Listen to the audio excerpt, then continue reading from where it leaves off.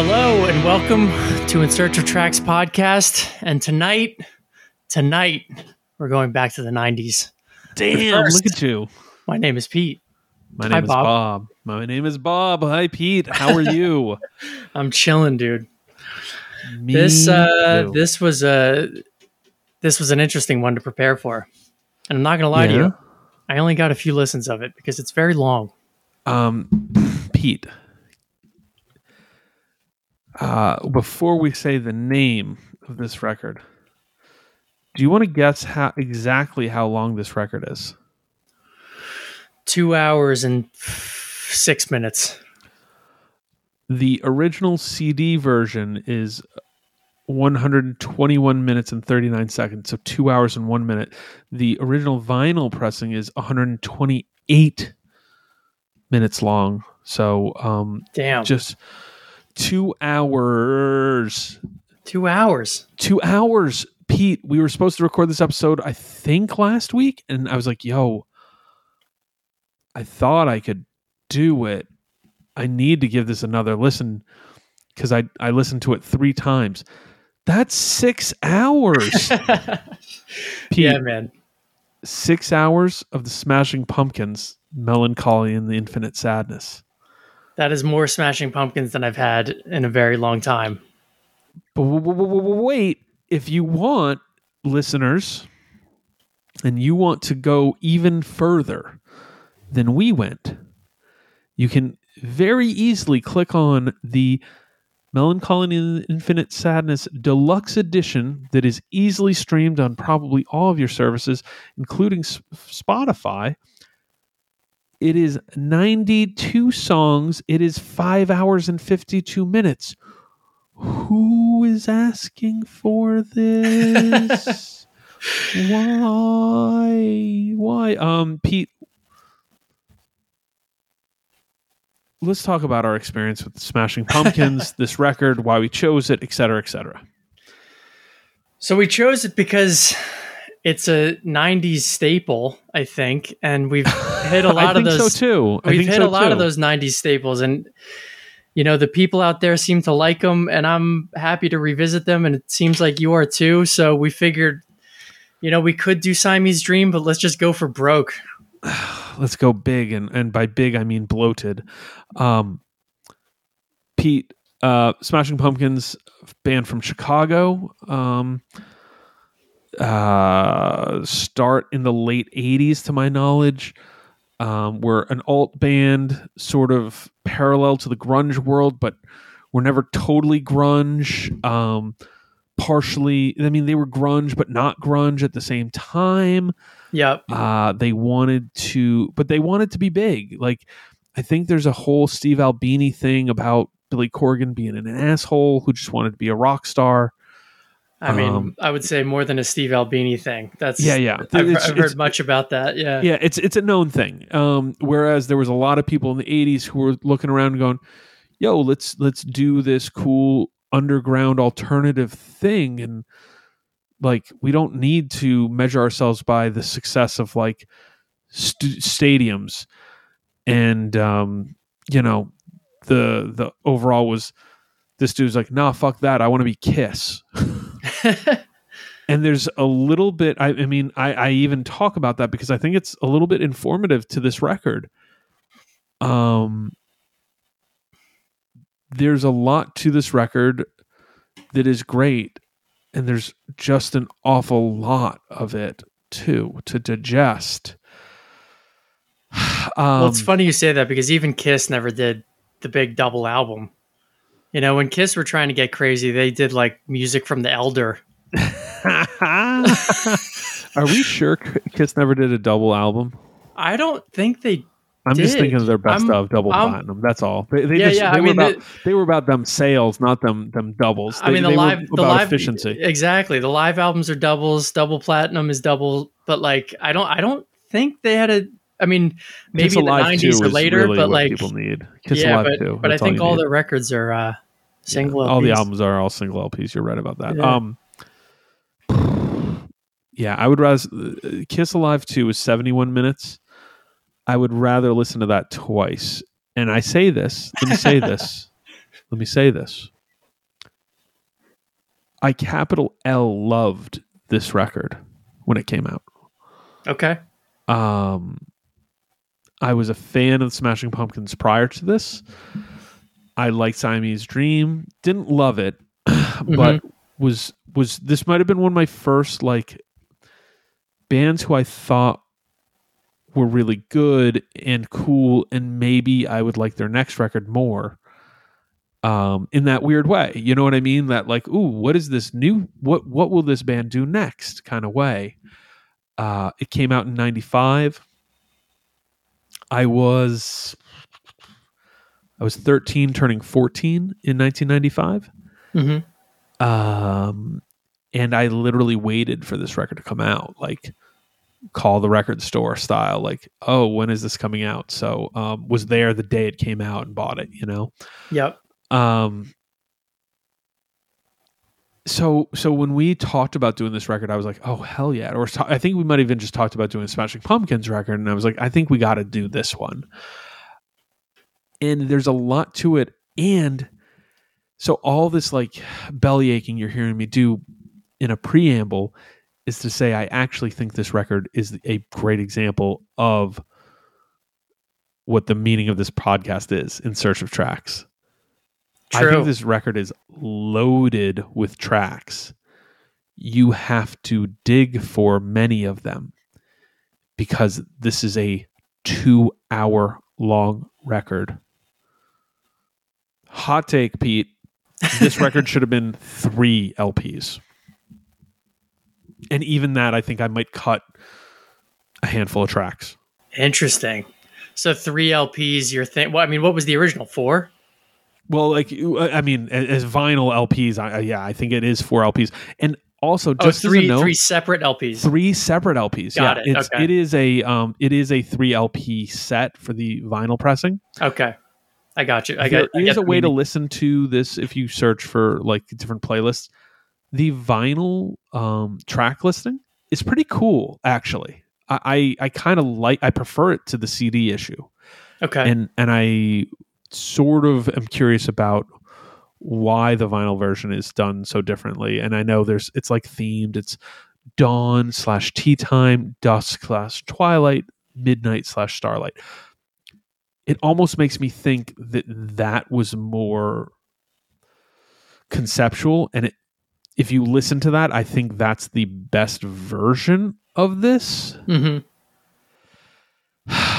And if you listen to it, you start to go, okay. Like now I see there were like these songs that are all grouped together on this record that now this fits. So I kind of, to me, 3 LPs, 3 full records, and this record would be so much more digestible. These songs, and you know, it's the kind of thing that like it's a victim of 90s bloat, alternative bloat. Why are you doing that? Because we can energy, you know, like this was a big deal record. I think it would cost like $30 to buy the CD, you know, like, oh, for sure. Just looking at some, you know, Wikipedia level notes. It's the only album to top the Billboard 200. 6 singles off this record that kind of spanned over the course of 95 into 1996. A diamond record, which means sold more than 10 million units. It just was a huge record. Huge. Weird, dark, angry, alternative, but like alternative enough for the weird kid, the freak kid at your school to be into it, you know? Yep. So I loved this record. And by the way, it was the record that the freak kid could like, but also like the jock kids liked. It really crossed a lot of lines.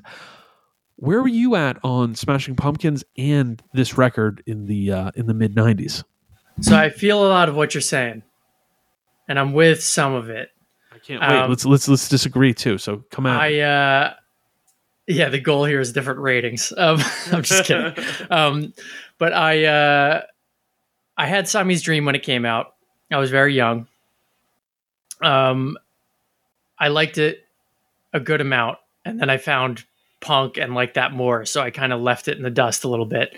Although I'll say I went back and listened to that in preparation for this too. That record's over an hour. So, yes, it is. So they like long records, which I think is partially kind of a 90s bloat thing for sure, but I think it's also partially Billy Corgan being somewhat of an egomaniac and thinking that all of his songs are worth putting out. Yes. So that's a huge part of it, and that's maybe part of my disagreement. I mean, you just said yes, so maybe we don't disagree. But no, I don't disagree at all. I think there's 90s bloat. Yeah, but that's an enabling element. Yeah. To someone who's like, why would I not put out all 28 songs of this record as a double disc CD? It's clearly deserving, yeah, for sure. So like, I actually remember, I think "Bullet with Butterfly Wings" was one of the first singles on this. It was the first, yeah. It was the first. Okay. It was the lead. It was the pre-album single. Yeah. And it was huge and pulled me in for sure, too. Because I remember seeing the music video and hearing that song a lot, and I really, really liked it. I was all in on it. And to the point where I had a similar experience as you, where I remember planning for when it was coming out and thinking to myself, like, this is going to be like $25, $30. Like, how am I going to save up $30? Yes. Like, it was like a problem. I remember being like a little stressed out about it. Somehow I must have found the $30 or found it used or something a little while later. I don't think I was there on opening day, but I got it eventually. And honestly, kind of just listened to the hits on it. I remember playing it front to back a few times, but it's not something I kind of quickly found other records that I was more interested in. And this one didn't really stick with me like that. So I never loved it. But that being said, I honestly don't think I had revisited this in, God, like 25 years, maybe. It's been a long time. So I used that term, loved, capital L, but also with a D at the end. For sure. I did sit with this record fully. I really, really got into it and tried, and there were parts of it like I was like, oh man, there's these songs on this record that nobody knows that are awesome. I can't believe this, because I really do believe there are like some tracks on this record. Oh yeah, that sing that are great. But that also meant like a certain level of sifting through and kind of getting down with it. And I also you actually. We both kind of got into punk and hardcore at the same time, but I think you actually started discovering punk stuff more and like being more aware of certain elements of punk that I just kind of ignored. For example, like I got Rancid Out, Come the Wolves, and Green Day Dookie when they were out, but I never connect those to my like punk quote unquote journey. Those were more like just in the ether of like alternative music that's on MTV that's kind of cool, you know? Like definitely. I got those along with like the Woodstock 94 double disc CD, and never have I ever put those together with like, oh yes, and then I was into punk music with that Rancid CD, you know?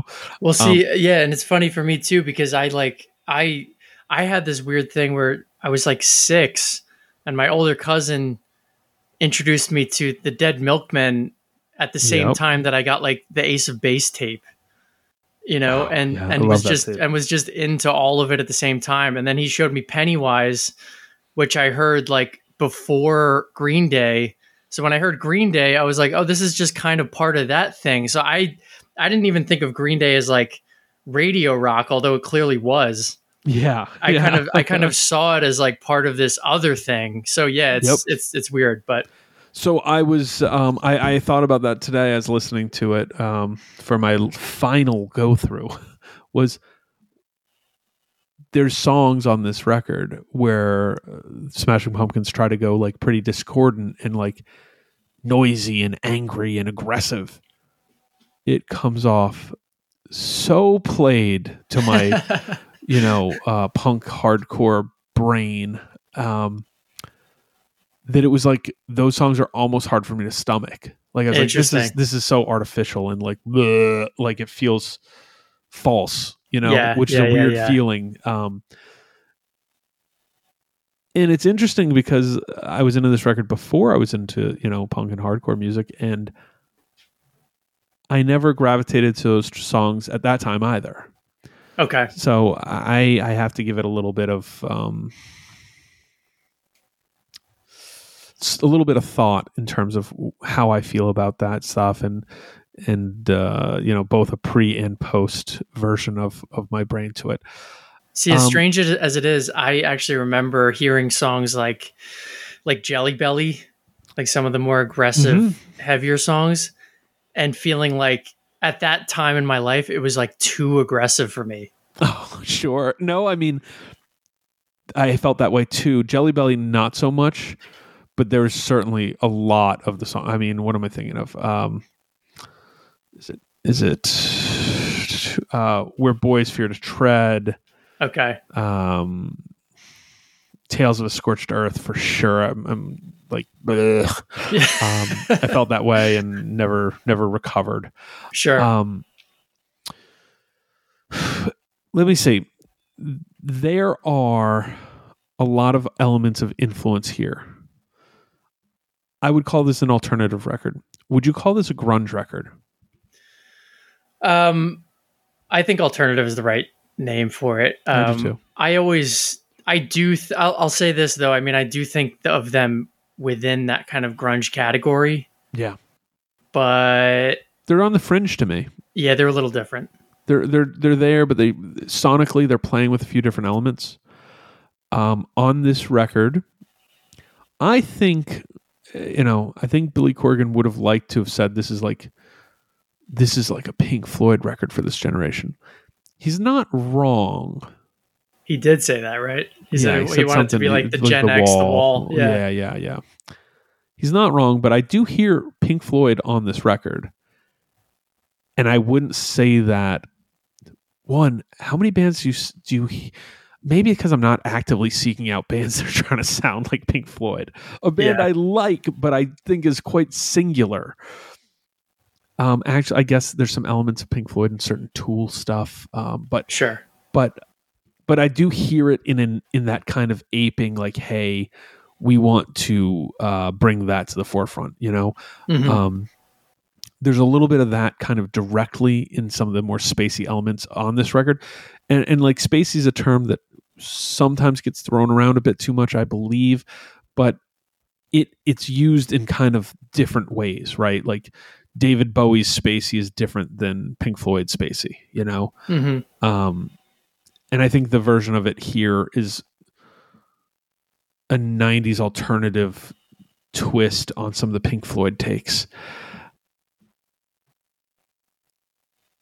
I want to open it for you with some big comments, but I have a few other big thoughts that I'd like your opinion on. Sure. How much does the length of this record hurt this record? I mean, I think it hurts it a lot as a listen. Like let's talk about for the activity of listening to this whole record. I mean, because it's a chore. It's straight up a chore. Correct. I mean, it's not like, in previous weeks we covered the Misfits and the Helicopters and all these things that kind of just breeze by and were really pleasant to listen to. This is not that experience. Yep. So it's a chore in that respect. I do think though that, and we'll get into all the details, but I do think that this record sold super well, as you mentioned. I think people still look back on it really, really fondly, even if maybe if they revisited it, they wouldn't think as fondly of it.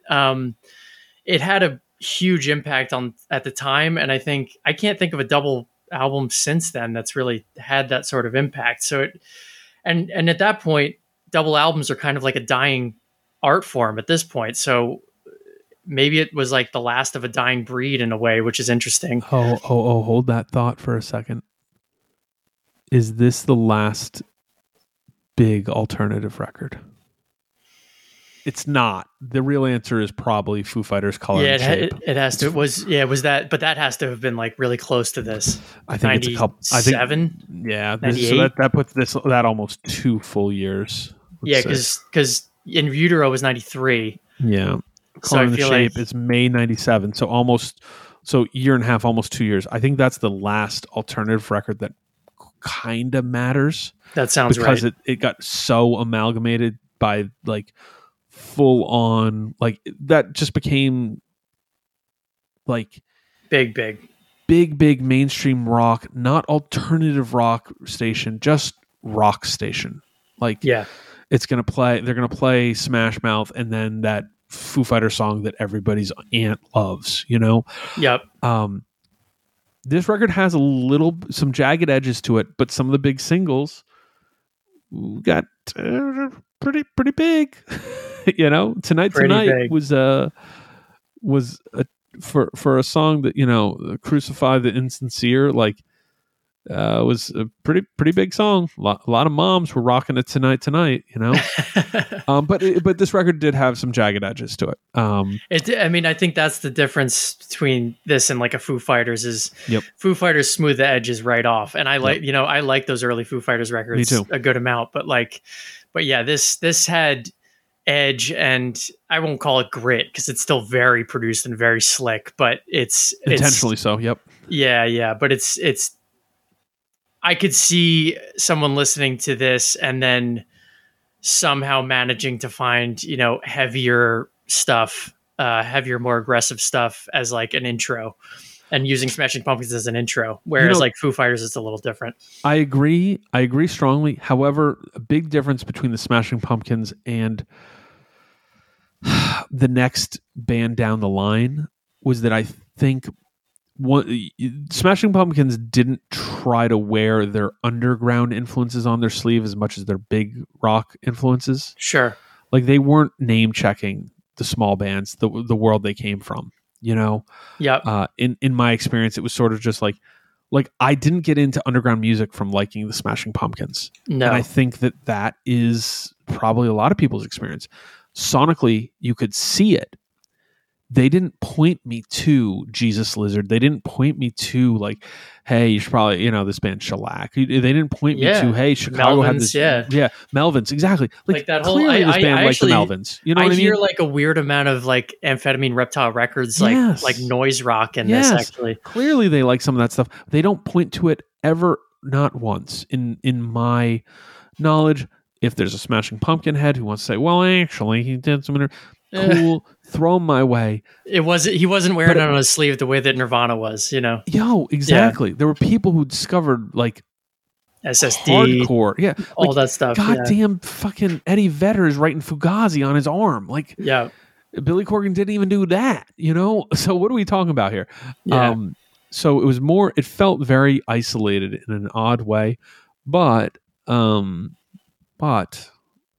Yeah. I'll say that like I also hear a lot of, and I know that I think My Bloody Valentine Loveless came out in 95, I think. Maybe 94, yep. Maybe 94, but I hear them, Smashing Pumpkins, reacting to a lot of that shoegaze stuff that was happening. 91, by the way. Yeah. Wow, fuck. I always think it's later. God, no, definitely damn they were. They were definitely reacting. God, that record was so ahead of its time. It continues to blow my mind to this day. But they were reacting to a lot of that stuff. So forward thinking in its sound and production qualities, and just like they were doing really unique stuff. It sounds almost timeless. Loveless is timeless. It totally is. Yeah.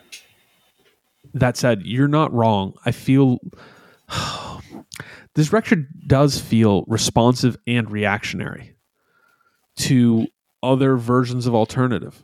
Yeah. And to grunge and to where the whole thing was going. And in the same way, like this feels like a big record. Like we usually reserve that for stuff like U2 or whatever, But this feels like 90s U2 because it's such a big record. It's bloated. It's produced to the nth,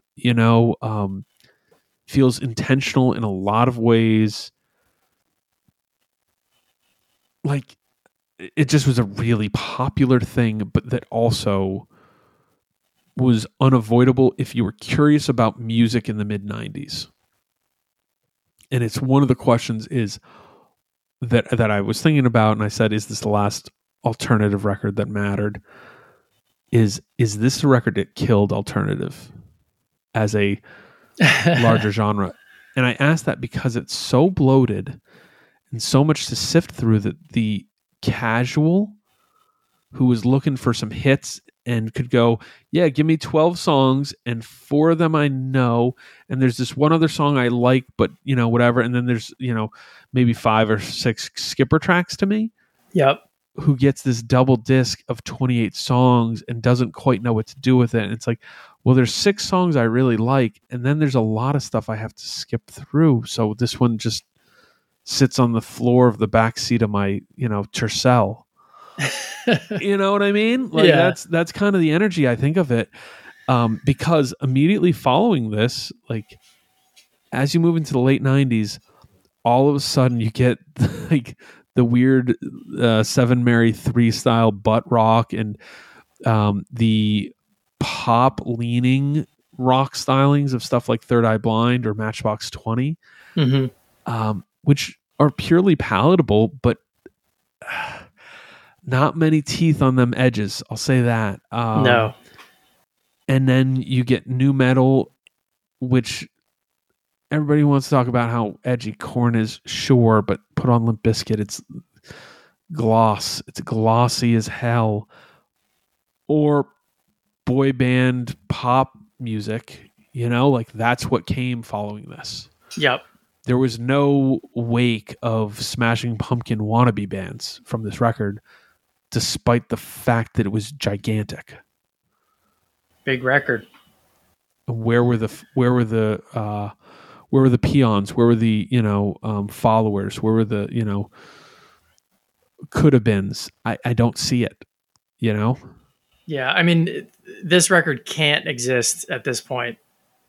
I mean, the amount of time that it take that they were in the studio, the amount of songs that they recorded, the amount of just time and effort that was put into this, like no label would touch a thing like this at this point. Only for like there's an energy to it that feels like a vanity project, right? 100%. And that's a little bit of this. However, got tracks for sure. Speaking of, why don't we get in the track by track, because I think this can't be a 121-minute episode. So yeah, let's dive into the track by track. I know we're going to have some more conversation about this record generally, but let's dive in. The opening track, Melancholy.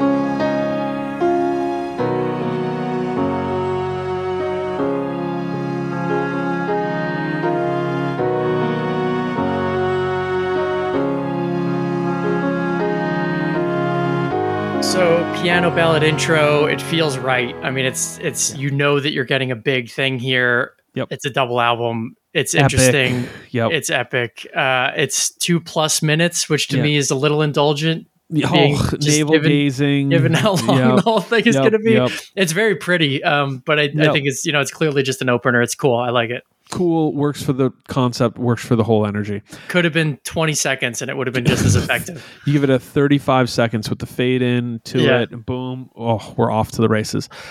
First single, Tonight. Not the first single, but the first single that appears here. Is this the biggest song off this record? I would imagine at this point it is, right? What about 1979? Yeah, maybe that. I know. I think it's 1979. I think it's 1979. I don't know. Yeah. I love this song.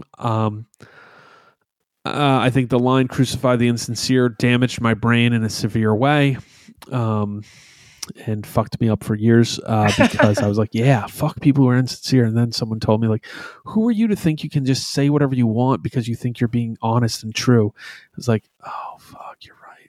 Damn it, Billy Corgan. It's this weird, epic kind of like... I mean, it's almost orchestral in the structure of it, you know? It's just big. Yeah. Yeah, I mean, this one, to me, this is a real, like, moment for them because it signals to you as a listener, like, oh, this is not Siamese Dream. This is, they kind of took this to the next level. Like, Speaking it's big. Of, yeah. It's the 4th single that was released, which is crazy, too, because crazy. They just... Yeah. Which was 1979 the biggest selling? I think it was. I haven't pulled it up yet. I'm pretty sure it was. Sure it was. Yeah, I'm almost sure it was. Okay. 1979 was... I mean, we'll get there. We'll get there. Yeah, yeah. I think it's a seamless transition from the opener. It's kind of like an instant classic if you're a fan of this band or not, because I feel like it's not a song that hit me when it came out because I really liked Bullet with Butterfly Wings, and that's like a much harder song. Yep. More aggressive song. But in time, I don't know. Like, this is just one of those songs. Every time it comes on, I'm totally cool with it. I'll listen to this song. It's produced really well. I don't know, great song. It's like it's a great song. It's like a defining '90s kind of. Yeah, I think there's 2, maybe 3 defining '90s hits here. Yeah, we've mentioned all 3 of them already, and there might be people who would argue for a 4th potentially. But sure. Tonight was this just big song, and it's grand in a way that you would never have imagined from the grunge alternative heavyweights before them. You know, that just it's so in a way, it's daring, it's bold. And there's this weird confidence in the way this record is. And I think Smashing Pumpkins as a band, which is attractive until it's not. Yeah. And I feel it. I think this song is brilliant. So next track, Jelly Belly. So this, honestly, as I mentioned, was the moment in the record when I would listen to it as a record that as a kid was kind of off-putting to me. Because it got so aggressive so quickly. Yep. And that is going to be a consistent theme that I'll try not to mention too many times, but they make it really obvious in this record where they jump from loud to soft, like super heavy to, super kind of mellow and like orchestral. And I don't think that plays all that well, ultimately, but particularly from Tonight to Jelly Belly, it's a bit much. It was a bit much for me as a kid.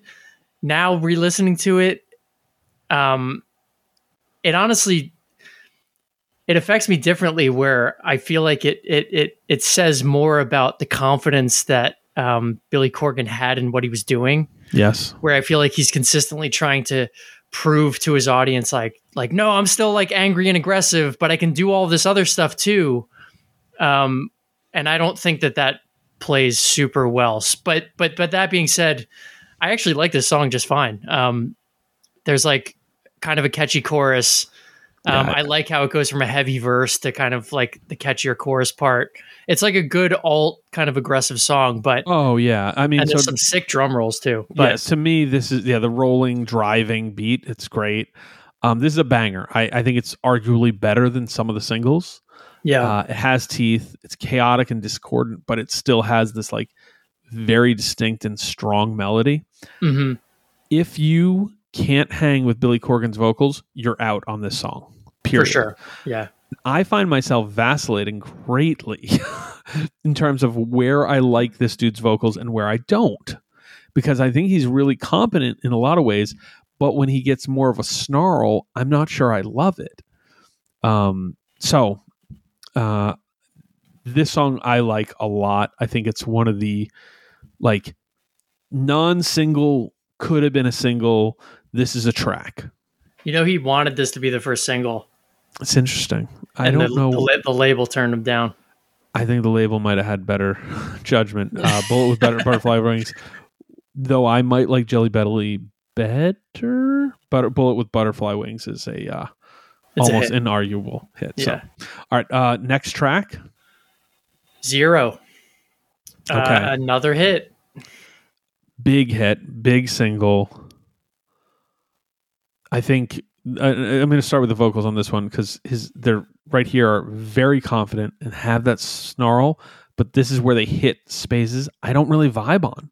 Yeah. I actually think the song overall has all the good and bad like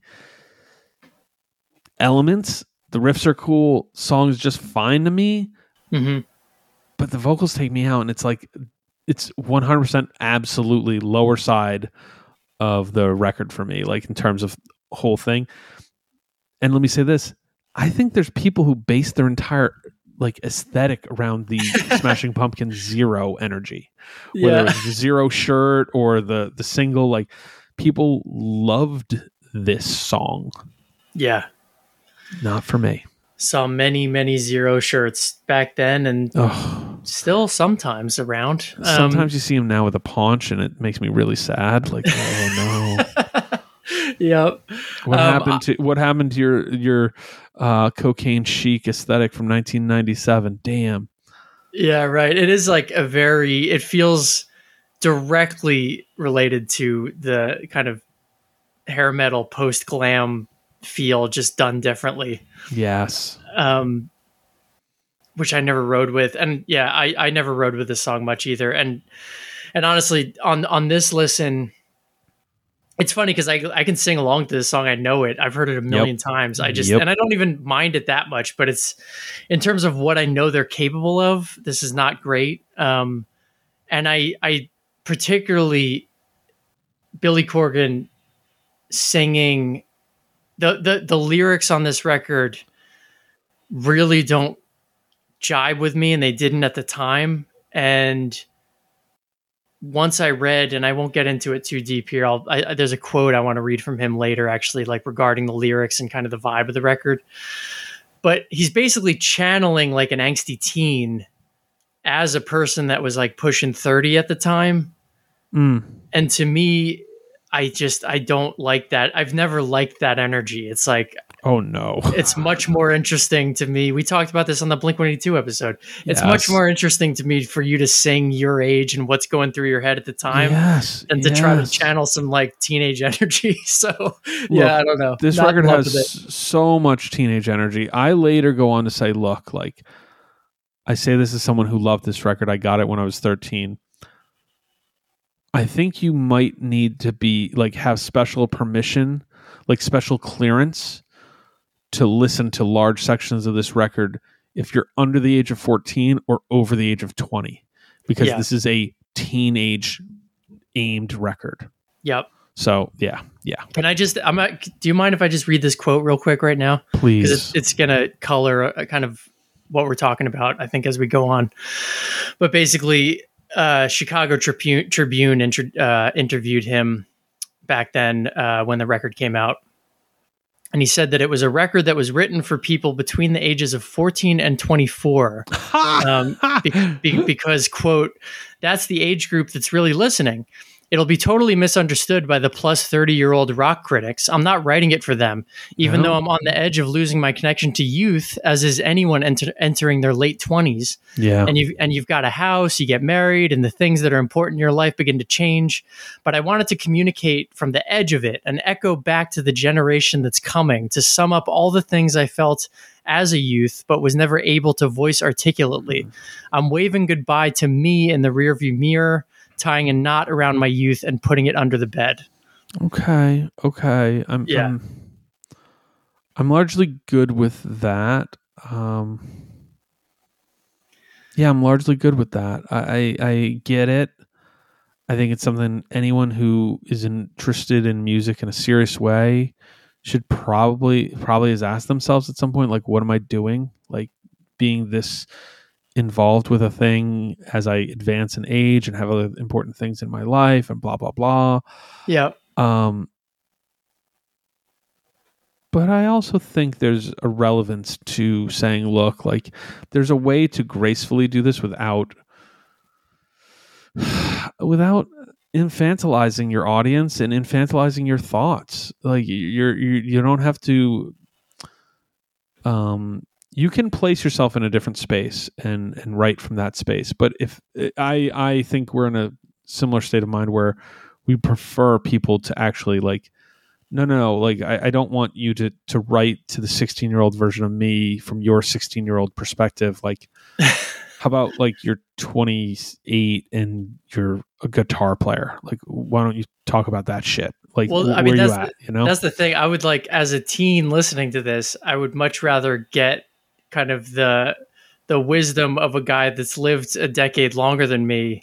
Yeah. On things. I mean, like, and to be honest, I think the music, for the most part, is great. I mean, this guy has like a wild ego about the whole thing, but he is clearly like provably a great songwriter. Yep.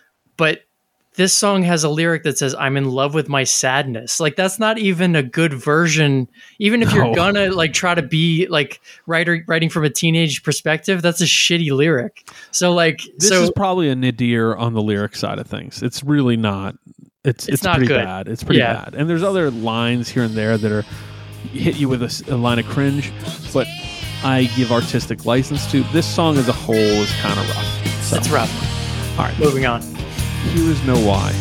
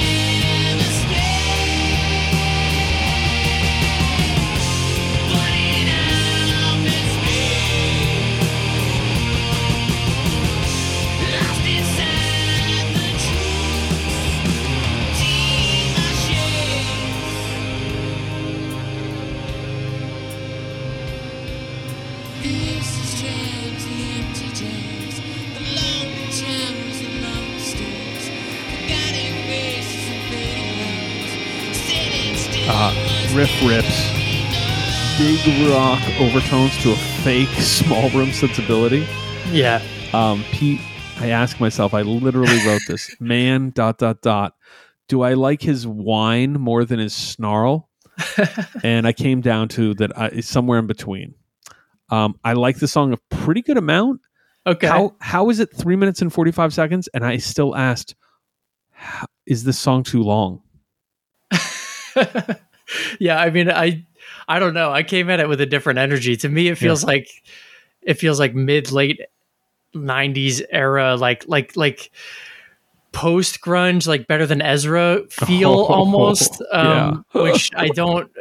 Hey, catchy tunes, and like this is a catchy tune too. But like, and I like the chorus actually on this one. I really a little like the bit. Chorus, yeah. But this one doesn't hit it for me. Like if I saw them on this tour, this is a bathroom song. Okay, well, we're in different places on that one. Let's go to Bullet with Butterfly Wings. This is the first single, the big one. Not the biggest song, but like a huge, aggressive coming out the door like song. Quick question: do you think the record label deciding to go with this song as the first one was a little bit of, hey, that Rage Against the Machine thing is hitting pretty hard. Why don't we catch some of that energy? Because this song feels very singular on this record in terms of this overall sound. Sure. I think it was that for sure. But I also think it was, hey, if you like that kind of heavy, angry energy from the last Smashing Pumpkins record, this record still has some of that. Okay. Yeah, I get that. I think it's trying to maintain the previous audience, but then like kind of bring them into the fold with the kind of mild change in sound of the record. An aggressive first single, really good song. Yeah, hard to say too much. Like, I think it's sort of a universal like if you like Smashing Pumpkins, you probably like this song, right? I think so. Yeah. Yeah. Okay. I mean, I love this song as a kid. I still like it a good amount. Although, again, the lyrics are kind of cringe. Yeah, you could But say that. It's cool. The next song is "To Forgive." A nice reprieve after the heavy rock of Bullet with Butterfly Wings. But this is where the record starts to feel for me like there's just this kind of constant up and down to the flow of it that I really don't like. It's a little bit jarring for me. Me neither. Yeah. But I do like this song. I mean, that's where I'd actually be curious to hear the vinyl.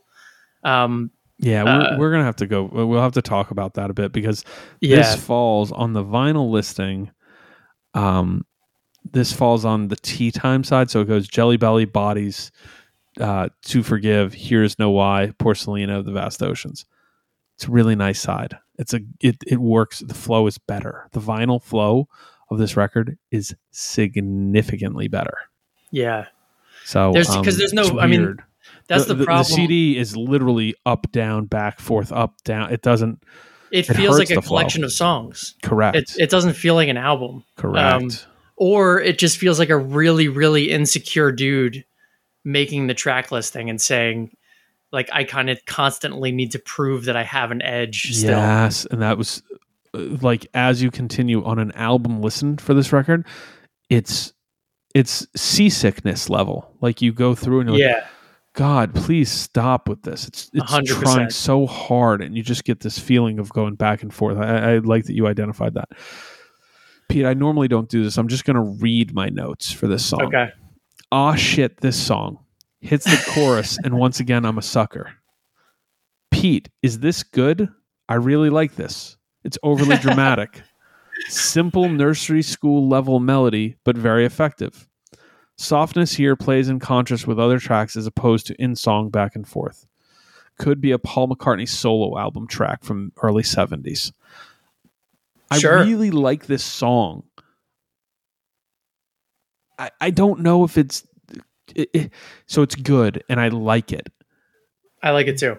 But there's such a... like when you do this back and forth effect, and it feels like just like a collection of songs, there begins to be an element to me when I'm listening as an album listen, like, yo, are you just showing off that you can write good songs as opposed to putting together like artistic expression? And it's a weird thing, and it's a weird thing to ask, and the correct answer is whatever the fuck you think, who cares, buy my record, you know?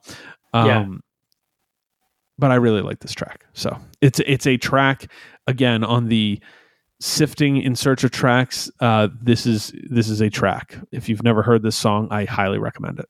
Yeah, no, I actually really like this one too. It's super catchy. The organs in the background are nice. Yes. I think like it's. I mean, to your point, it's the guy's a great songwriter. He can write tracks. Great songwriter in this kind of like 70s way where he's experimenting with different instrumentation and being daring about it with the confidence to like, yo, by the way, he's a great singer in the worst possible way. Like there's moments where like it's the attainable good where you hear Billy Corgan go, I can sing as well as this guy, right? Like, you know, probably not, but his voice is so distinct and unique, and its worst moments, it's a little rough, but you certainly feel it there. So, yeah, I'm with you. All right, an ode to no one.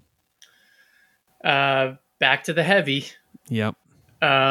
This one has like more of like a 70s heavy rock riff, just like sped up a bit. A little bit, yeah. There's good energy to it. There's cool drum flourishes all over on this one. It's a bit like herky-jerky for me, between like the snare roll kind of part of the song and the groove part of the song. Yes. It's not one of the high points of the record. I like some of the instrumentation, but it's like as a song, I don't really love this one. It also goes on for way too long. Yes. It's driving, it's pulsing. There's some of it that I like, except that it's a Smashing Pumpkins song. Mm-hmm. I'd like something that's actually gritty on top of this. This is fake gritty. And by the end of it, it devolves into me like almost pure eye rolling. So this is Bloated Alt. This is, the song's Fuck You, an Ode to No One. This is from the... great title, by the way. Side 5, Midnight, which is Where Boys Fear to Tread, 0, Fuck You, an Ode to No One, Love, and XYU, a.k.a. 5 tracks on this record that I could just cut, That's the side on the vinyl. That's interesting. Yeah, the vinyl stuff is very interesting. If you've never looked into it, please do. And it's actually a kind of fun way to listen to the record. As I keep repeating. God, there has to be, I'm sure there are so many supercuts of this record from super fans that I'd be so interested in hearing, because there can't be that many people that are like, no, this is the perfect version of this record. Yeah, 100%. Love, next track. This one feels like a heavier version of the Cars to me. Oh, interesting. Oh, wow. Yeah. So it's like a chunkier track. It's 100% trying to be a change up. Yeah. It's fine. I kind of want to listen to it again now that you've said it's a Cars song too. That's interesting. It's like a heavier new wave song. Like I thought this was a nice change of pace. I like this song. But again, it's a little too long, but I liked it. This is the point in the record where I go, why wasn't this 2 or 3 records? Yeah, I mean, yeah. All right, Cupid de Lock.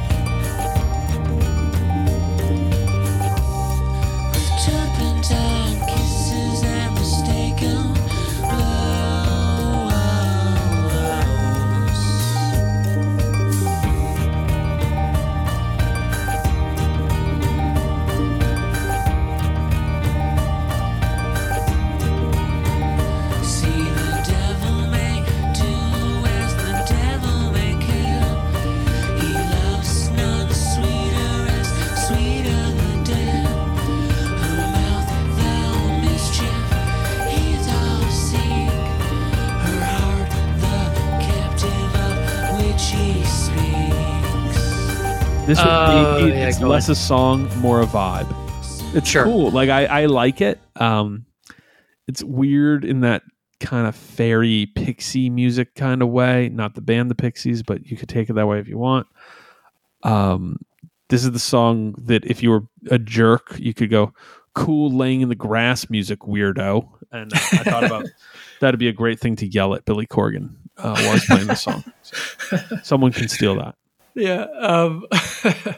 I actually, I agree with you. I mean, I said my notes, it's a nice song overall, but it just kind of floats by. I really like the harp in it. I really like the production on it, the layering. I mean, the production on this whole record is great, but when he gets really heavy in the instrumentation, I think it's always done really well and carefully. That's true. It sounds great. It's just, yeah, it's a vibe track. Galapagos. I do like how they keep the mellow vibe going here. Like for once on this fucking first CD, it's not up and down. Finally, we have a reprieve from the back and forth. My comment here was, God, this is moody teen music, but I do love this song. I love this one too, actually. Yeah, I really think this is a strong track. I remember this as one of my highlights back then. It's still held on, which made me happy because there was a couple that didn't age as well. This one did. You're right. You finally get a flow. Cupid de Lock flows into this one pretty nicely. Mm-hmm. And yeah, it's a good song. It's the softer side, like we're kind of moving around it. And this is the song where I said this should have, you got to get special clearance to listen to this. No, it's a good song for sure.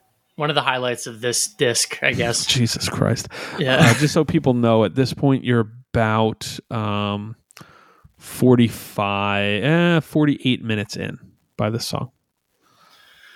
Oh man, not halfway. Muzzle. I actually think the transition here is fine as an album, but this is more of like a big room rock song. Yep. Well, I think this is very much peak Smashing Pumpkins sound, which is them being big rock. Yeah, I could see that. It's like very in the pocket of what they do best, which I would describe, let me think, confident weirdo alt that's a touch too pretentious for its own good, but it is still undeniably good. Yep. Jock alt is also how I'd put it. It's like, look, there's a thing about jocks that some people know and some people don't, but do know intrinsically. A lot of times, jocks are really good at one or two things. Maybe it's shooting a basketball, scoring a touchdown, hitting a home run. They might suck at everything else in their life, and they might be jerks. They might not even be a nice person, but they know they can hit a home run. And that's what you get with Smashing Pumpkins. Like, yo, these guys, I don't even know if they'd be nice to hang out with, let alone cool, but they can write some tracks, and Muzzle is a track also. This is a track. I don't know that I'll go the distance with you on that one. Okay. It's a cool song, but it really doesn't hit me one way or the other. I think maybe I was too fatigued at this point, but well, that starts to be a problem on this record. Is there is fatigue. So let's do the next track, Porcelina of the Vast Oceans. And this is another, I think, in the pocket Smashing Pumpkins song, but they pull in some of the Pink Floyd very directly. Mm-hmm. They're pulling weird spacey elements that not many of their mid-90s contemporaries were, but this song specifically is like a, hey, let's try to write one of our songs that could fit on, the wall, or could be played after Comfortably Numb. Like, okay, this is it. Yeah. It's good. Whatever. Yeah, there's some really cool parts to this. I think some of it feels a bit half-baked. Oh, okay. Like I actually think that,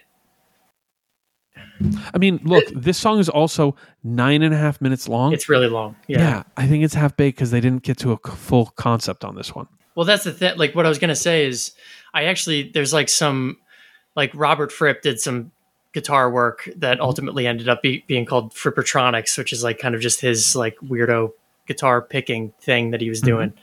I hear a little bit of that in here. I hear a little bit of proggy-ness in here. And I think that had they really concentrated and said, hey, let's do a King Crimson style record, I actually think they could have done it really well. But as just kind of an experimental portion of this larger bloated thing, I don't think it works all that well. Although, again, there's a mid part to this that I really like. But some of it just feels like it should have stayed in the oven a little longer, or been just more of a concentrated effort as a part of a singular record. This is the third LP in what you're talking about. Yes, correct. Pete, this is the song I'm literally most curious about on this record, how you feel about. The song is Take Me Down.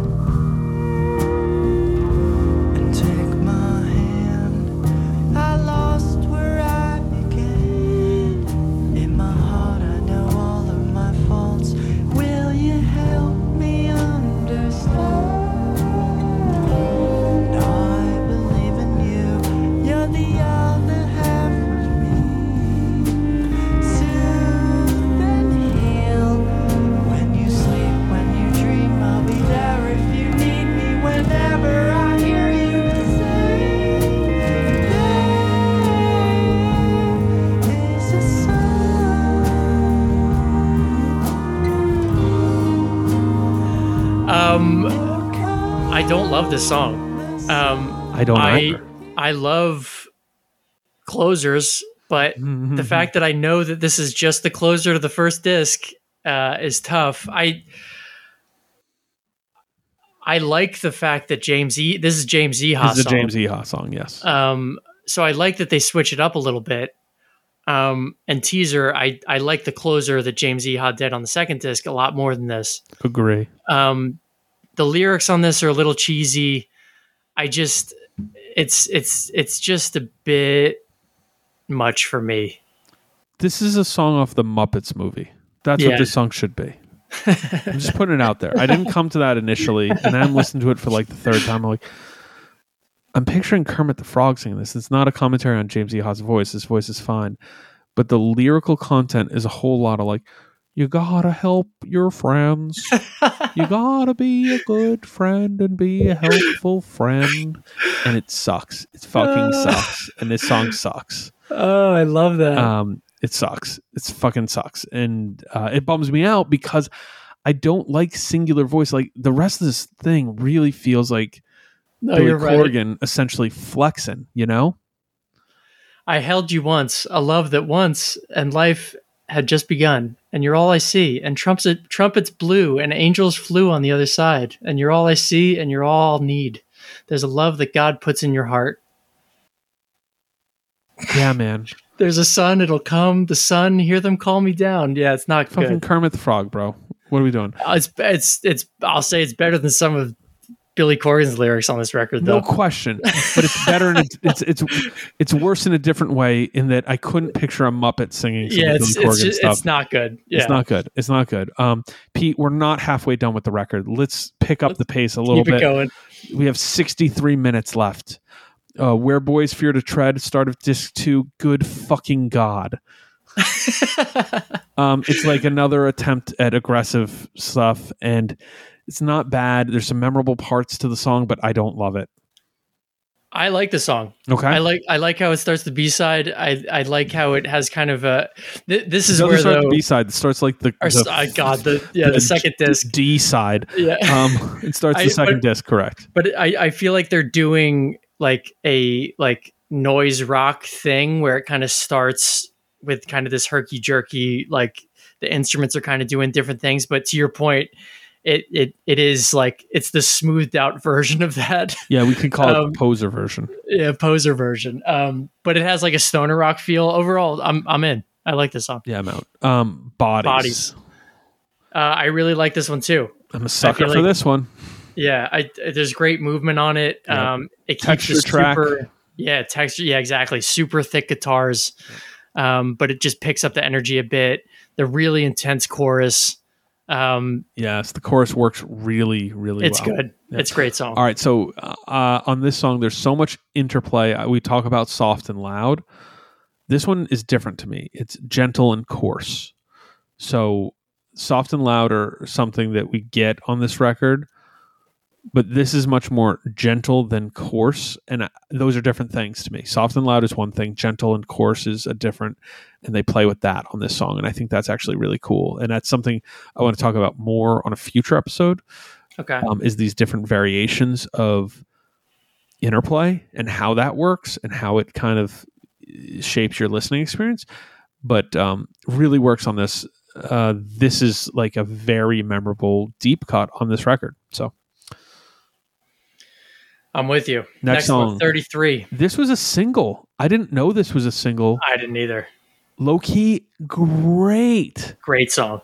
I think they chase the dragon for this sound specifically a lot, but they nail it right here.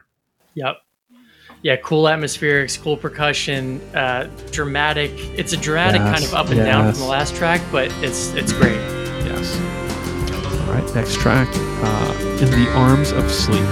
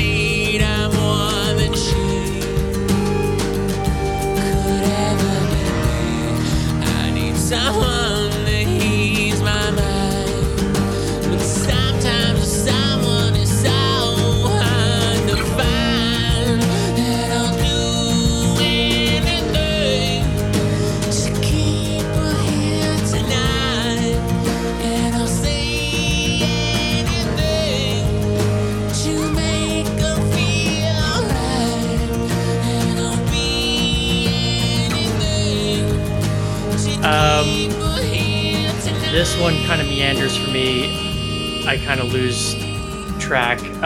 There's not enough here to really grab me. I mean, I feel like they can be really good at like the acoustic based, like unplugged kind of sound, but they kind of lose it with this one. It's not a strong version of that.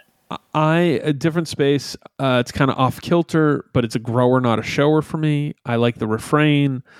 Lyrically, I really dug this song. I think it was weird 13-year-old behavior. Very proto sad boy music. If you like 90s emo and like very sad boy nonsense, this song is in your lane. All right. 1979. I really like the song. Really like it. Always liked it. Still like it now. Big single. Love the percussion at the beginning that kind of continues throughout. It feels like a loop, you know. And when the guitar kicks in, it really does kick in. I think Corgan's vocals here are really affecting. It's kind of this somewhere between a gentle singing and a talky sing. Yeah. Works really well, kind of a sweet spot. And that's an overall theme I find on this record is the gentler stuff feels like it's where their heart was. And there's touches of the more aggressive stuff where I think they nail it, and then some where I think it's like way off base. But this song, total sweet spot on this record. And I think if you have one song from this record, it's probably this one. I think I agree. I mean, this is like, if you had one Smashing Pumpkins song, this might be it. Like this, I feel like just kind of defines this band in a lot of ways, almost. Yeah, it's this or, I mean, Today. Yeah. I think this song's... But I mean, the funny thing is, like, I feel like... so much bigger. But both of them kind of have a similar feel, almost. Yep. I think Today, off Siamese Dreams, Today was their hit, and I think they unambiguously and kind of unabashedly, when I say chase the dragon, I think they were chasing the dragon on a lot of these songs for that. And they nailed it with 79. They nailed it, yeah. It was their biggest song, biggest single they ever had, and if you look at streaming numbers, triple the streams of Today. Got it. Triple. Where does Disarm fall in all of that? Jesus. That might be one of my favorites. Not in the mix. Not even close. Yeah, no, there we go. No, cool. Sir.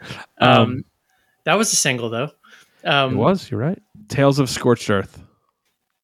So this... 2 on the nose, guys. 2 on the nose. Yeah, it's Corgan being insecure. Again. Let's write like a gnarly, harsh song. Fuck yeah. It's like... It almost feels like groove metal, like 90s groove metal vibe, but like with more of a pop sensibility. Dude, there's elements of the song that are actually cool, buried under those layers of insecurity. Overall, it's just blab because it's leading with that whack energy. Whack energy, like for sure. It's like saying like, hey, let me write this song, and I know all these elements, and I can put it together in an interesting way, but like, it's clearly not where my heart's at or what like the actual energy of this record is. Yeah, I just don't like the song. But that said, someone could steal 70% of it and write a fucking killer song. Yeah, absolutely. Through the Eyes of Ruby. To me, this is another hidden gem. I really like it. Big guitar, but kind of not at the same time. Again, we're playing with those ideas of big riffs done quietly sometimes. I think this is a great track, but again, you're suffering severe fatigue if you try and do an album listen. To me, this is definition of an In Search of track. Interesting. Yep. All right. Really like it. So I feel almost the same way about this that I do Porcelain of the Vast Oceans. Okay. Yep. In that it's an 8-minute long song. I feel like they toy around with the proggy elements of it even more on this one. Yep. Like the beginning starts out strong for me. It feels like they're doing something different.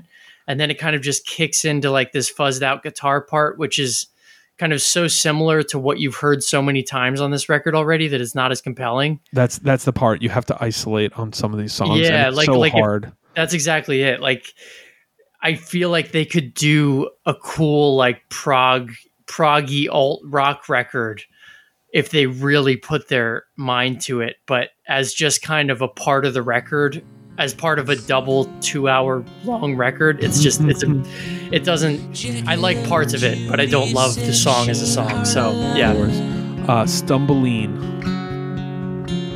Mayfair mistress of the satellites,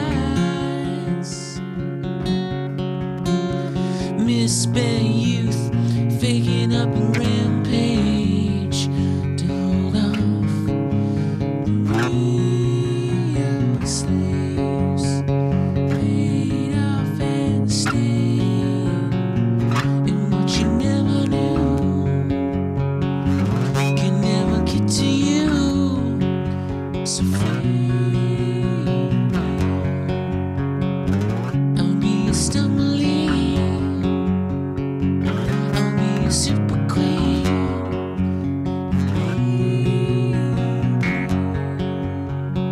Jukebox fuck up, hanging around the drugstore. No matter what you say, you'll be Acoustic bass track. Yep. It's a simple but effective song. I actually really like this one a lot. Same note. Simple but effective. I like the chorus. It's soft and pretty. Again, buried. Yeah. XYU. Nobody's looking that song. Nobody's up, looking that really hard. good. No, you have to. You put that on our Smashing Pumpkins melancholy for the ADD generation. XYU. Another noisy, heavier track that feels half baked to me at 7 minutes. Try hard discordant music. There's like a pandering to a bad idea. The texture difference between this and the prior song feels so forced. Yeah. We only come There's out. no meat on this bone. No meat on that bone. We only come out at night. I have no place for this song. Nope. Feels like the weird song closer, like when we did Stone Temple Pilots, and it was like, right. This is the album. I actually wrote, like, are they trying to write a Beat Happening song? Like this, it sounds like, what are they doing on this one? I hate the chorus. The verses, the cadence in the verses is cool enough. It's bubble music. This is the musical equivalent of the first of several endings that happen in the Lord of the Rings movies. Like if you watch the last of, you watch Return of the King, it ends like 5 times. There's like a famous Elijah Wood interview where he's like, yeah, I was at a Lakers game or he was somewhere, and Jack Nicholson of all people comes up and is like, hey kid, yeah, I really like that movie. Why did it end 5 times? I kept being like, oh, that's it, and getting up, like going to get up, and it wasn't over. That's what this song feels like. Yeah. Pete, the next song is beautiful. I'm going to be quiet and ask you, can you explain what the fuck is going on with this song? This is just like another half-baked track where they're like, hey, it's going to start out as like a dance track, but then it's going to move into, something else, and then it's going to move into something else from there. It's just... I'm not even giving it half-baked. Pete, I saw an Instagram video of a guy who's like, check this out. I took 5 Oreos, put them in a mug, smashed them up, then put milk in, then put another Oreo in, then put a spoon of flour and a spoon of baking soda in, and then put it in the microwave. It's awesome. That's the equivalent of this song. It's like, wait, what the fuck are you doing? Oh, see, I'll say this. On my third listen, I was kind of riding for certain parts of the song. So again, another one that I'll take pieces of it, but yeah, I'm not going to this song. I like Oreos. Lily, my one and only. They completely lose me on this. My memory was I remembered liking this song like back then. Yeah. No charm to it now. No. At this point, you can't do this to someone at 2 hours in. No. I, at this point, I'm just wondering when the record will mercifully end. Just like, right. Please stop. Agreed. By Starlight. This song, by the way, I kind of like it. It drags for a beat in the middle. The chorus is fun enough, but it's weirdly kind of a vocal vehicle for vocals. Yeah. I just wrote hard pass on this. So I got Fair. nothing. Fair. Farewell and good night. Be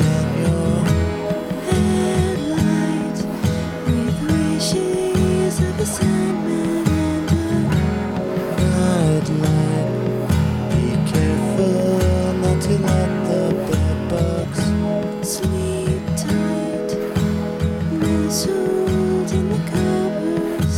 The sun shines, but I don't. The silver rain will wash away. The sun shines, but I don't. The silver rain will wash away. And you can tell it's just as well. And you can tell. So, like we mentioned, another EHA closing track, but Corgan, they kind of trade off vocals. I think every member of the band sings on this. Yes. This one, there were many songs that felt like closers. This one feels like it has to, like if this were not the closer, I feel like every human would just shut the thing off and like frustrate, like walk outside super pissed about their experience with the record. Yes. I do actually think this is like a nice conclusion to it. It's super bloated. It's super kind of navel gazing, and like it's like it's a total vanity project. But like the fact that they all sing on it, it feels like the band kind of comes together. Yeah. And it's like a nice send off. But at the same time, it's like I think I only like it for that reason, because at the same time, it kind of feels like a 60s folk song for the 90s, a la like Crosby, Stills and Nash and Young, which like I don't like that vibe. Like the fade out with the piano is nice and it puts a bow on the whole thing, but like it's, if this song were like anywhere else on any other Smashing Pumpkins record, it would just be a waste of time. So, you know? So yes, agreed. I will say this. I think you were fair to this by saying it's a little bit navel gazing. There's a step beyond navel gazing, which is what I want you to picture. Everybody close your eyes and picture a man or woman or a person with a larger belly. I'm doing it on my own right now. And there's looking at your belly button, but then there's tapping on your stomach. That is the step beyond it. They don't quite get there. They're not tapping on the sides of their belly, but they're thinking about it. That's how wild this record is. It's like unbuttoning the button your pants after you eat dinner at Thanksgiving. It's like, yo, come on, what are we doing? We've given up on all formality. What are we doing? Jesus. It's a good closer. It should have come 1 hour earlier. For sure. Pete, we survived. We made it to the end of Melancholy, and we're an hour and 11 minutes in. Let us get to our ratings and close this out before an hour and 20 minutes of talk about this hour and 20 minutes. 2 hours. Jeez, it's 2 hours. We could go for another 50 minutes and still be fine. But let's close this up. We talked longer about Sex Pistols somehow. Yeah, Jesus. Holistic quality of this record. Overall good out of 20. I'm going to give it an 8. Wow. I give it a 13. Okay. After talking about it and listening to it 3 times over the course of the last couple of weeks, I could go lower. Highs. How about the highs of this record? Pete, I give it a 9. The highs of this record are really, really good. I gave it a 7. I really like the highs, but they're not a band that I've gone back to over the years, and I don't know that I will. Not a bad point. But I agree with you. I mean, there are definitely highs here. Here's the problem. The enormity and weight of this album. I typically, let me explain this, and I think you're in the same boat. I typically like to listen. If I'm intentionally putting on music, I want to listen to the album. I like to put on an album and listen. Same. I think that's impossible to do with this record. I think it has the most of their good songs, but it's like saying, oh, I love steak, give me a steak, and someone puts a cow on your table. What do you do with that, I'm still keeping it at a 9. I think the highs, just on an objective level, if you strip away all the excess, the highs are really high. This is Use Your Illusion 1 and 2 as just one album. It's like Use unnecessary. Illusion 1 and 2 and 3 and 4 and maybe 5. And 3 and 4, yeah. You know what I mean? Like, and the spaghetti incident. Oh, yeah. Jesus. The lows. I'm going to give it a 2. This gets pretty low for me. Okay. I'm going to give it a 3. It's pretty low for me. Competency and peer review. I gave it a 7. I think it's competent. There's some parts throughout where I make some question to like, man, I know this dude's a very talented drummer. Why is he just doing this beat here? Like, this is boring and the song feels stagnant as is. Please flare it up. And compared to their peers, like their highs they're clearly we talk about their songwriting flexing. I think it's all over there, but you have to take into the equation the length and how much it just. There's too much. It's too much. There's too much. Yeah, I mean they're a hyper competent band. Corgan is a hyper competent songwriter. I would argue that he's a much better songwriter actually than a lot of the bigger bands in the 90s that were, kind of similar grunge alt bands. But that being said, I feel like part of being a good songwriter, artist, musician is like being able to cut the fat and some self-editing is important. Yeah, put out a kind of coherent product, and this is not that. So I give it a 6. Drag factor. Pete, I initially gave it a 4. Okay. That's generous. It might be right. Yeah. I'm going to downgrade it to a 3 because I was getting angry as we talked about the amount of time I spent on this record. I got to go for broke here. Can I give it a 0? Or we go? You can give it a 0. You can give it a 0. Boom, done. Wow. Okay. I mean, I just there's no excuse for this. I mean, it's just like I think that you can have a double album, but had they spent like 2 more years on this, which I know is incredibly aggressive. Yeah. But like, if you really want it to be a double album that holds up as a double album, I don't know. It's this. It drags, man. What can I say? It really drags. Yeah. So I feel I'm not giving it any points. I feel you. Flow. Now we want to put in an asterisk. The vinyl version has a much different flow. If you get a chance, go listen to that. I'm pretty sure that 95% of the people who've experienced this record experienced it as a double disc CD or in the streaming format, which follows that exact same listing.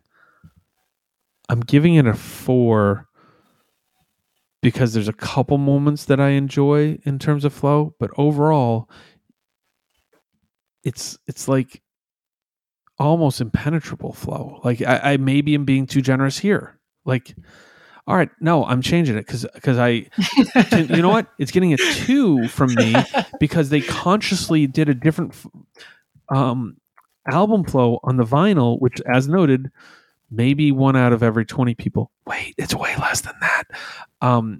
Heard it in this version. The version that's out there is a 2 in the flow. It's really not good. I gave it a 2 for that, but also just because it's frustrating to me that you would do a different version on the vinyl, which particularly in 1995, nobody was hearing. That's right. Dude, that's the thing. You consciously had an idea for the flow and reserved that for a very, very slim margin of your audience. Yeah. Man. Aesthetic, look and feel of the record. I actually like the artwork a lot. I feel like it's kind of iconic at this point. I love the art. I love the art for this record. It's really it's an 8 for me. Yeah, I give it a 7. Cool. Impact and influence. It's a tough question for this record. Yeah. I Do don't you know. I mean, bands who sound like Smashing Pumpkins. I mean, I don't really, but I feel like a lot of people. I don't know. Maybe I don't know what I'm talking about here. We're I'm not sure. delirious at this point. I mean, I am kind of delirious, but I think about like bands like Deaf Heaven or something, who are taking from like shoegaze, but like also like black metal. Yeah. I feel like there's also kind of like this alty kind of feel to that, and like kind of dramatic flair to that maybe is influenced by Smashing Pumpkins. Like I feel like I see in like just hints of Smashing Pumpkins here and there, but at the same time, I don't know that I've heard anyone like name drop them. No. So I don't know. It's interesting. I'm torn on this one. I'm going to give. Oh, go ahead. I give it a 6 because I think there is a little bit of I think music's different now, and I don't think I can give it full credit to Smashing Pumpkins. And maybe it's demerits by some people's estimation, but they were really daring and bold with this in terms of some of the decisions they made. I think it led to a lot of good things and a lot of bad things. So it certainly is impactful. Yeah. It was super popular, but I can't give it more than a 6 because I can't think of any bands of the past going on 30 years who would cite Smashing Pumpkins as a direct influence. Now, there's bands who are on the shoegaze tip that probably owe more to them than they're willing to acknowledge or publicly note. So there's an element where Smashing Pumpkins are kind of singular in this like weird space where they were too big, popular, and cool to be cited as a name check kind of influence. But at the same time, they certainly have some. So it's a 6 to me. All right, I thought of one. The Silver Sun Pickups are the only band that I've ever heard that sound exactly like them, and also name drop them. Wow, there's some moments with that. I can't say I think they sound exactly like them. There's a couple elements, man. Now you're going to make me go listen to Silver Sun Pickups for the first time in many years. Jesus Christ, years. Yeah, I give it a 5. Okay. Intangible, etc. Pete, I had a warm feeling for this record 28 years ago, 27 years ago, something like that. The hits still hit. I don't revisit. I almost feel like I could make myself a playlist that is, 10, maybe 12 songs that I would really, really enjoy. So I'm going to be generous and give it a 7. I am more or less on the same tip. Like, I think that there's a version of this that I might actually listen to a good amount. But I'm certainly not listening to this version of it a good amount. But at the same time, this is one of the best selling double albums of all time. And even at the time, it was really wild that it sold as much as it did, given the kind of high price point that we were talking about. So there's something about this record that's really special. I do think you brought up a good point with just how Corgan really went for it, with what he was doing here. It may have been misdirected. It may have been, a little bit bloated and a little bit egotistical, but something about it works in some way. So I'm going to give it a 7 too. Pete, I'm excited to hear your cumulative score. Mine came in so much lower. If you had asked me before we did this, I'd been like, man, maybe I might end up somewhere around 70, maybe around 70, maybe as much as 75. Who knows? I don't know. Yeah. It's a 58. I gave it a 44. I think that tracks though. Yeah, and honestly, that's lower than I would have imagined. But I know, well, because I'm okay with it. It's we are partially judging this on the album listen, and that's how we listen to this. And it's not a great album listen. It feels like a collection of songs. And I will say, harping on the vinyl version difference, it feels like there was so much more thought and care put into that. Where I'd say, yeah, like this side 5, 23 minutes of stuff that I largely have no time for. You cut that, and then you cut a piece here, a piece there, and all of a sudden there's like 2 records worth of material that I'm really in favor of. Yeah. So really, really interesting. At So the very given that- least, a nice experiment. It was fun. It was fun. Kind of fun. Kind of fun. All right. It was not fun. Given your feelings on it, do you have this CD? Do you have the record? I have not had the CD for some time. I don't own the vinyl version. Given your affinity for the vinyl, are you gonna? Are you thinking about it? Would you consider it? Consider adding it to my collection, Pete. Right now, no. What about you? Do you own this? You don't own this. I don't own this. No, You got to add it to your collection? I don't think I'll be adding it. No. No, and this is probably the lowest rated record, Pete, where there was 10 plus songs that you said, yeah, this is a great song. Yeah. And still, it's what happens when you write a 2-hour long record, folks. Whew. I like a lot of songs on this record. And there's a version of this record that gets in the 70s or 80s for me. I would imagine. I think at least into the 70s. I don't know that it clips into the 80s. There's probably a best case scenario where maybe it does, but boy. Yeah, maybe I'm being generous. This version does not. Pete, where can people follow us on social media? At TracksPod on Instagram and Twitter. And where can they send those excellent emails? Trackspod@gmail.com. And I know that you all, because we've actually had a lot of people request this record. So there's probably a lot of you that have really strong feelings on what you've just heard. So please let us know about it, because we'd love to hear about it. Yeah, process. Read it on our next mailbag. Sit with it. And even more so, do the whole listen, track 1 to the end. And let me know if you're able to do it in a single sitting or if you have to break it up. If you break it up, you cheated and your opinion is invalid. I'm saying that right now. 5-star reviews. We love you all. Goodbye.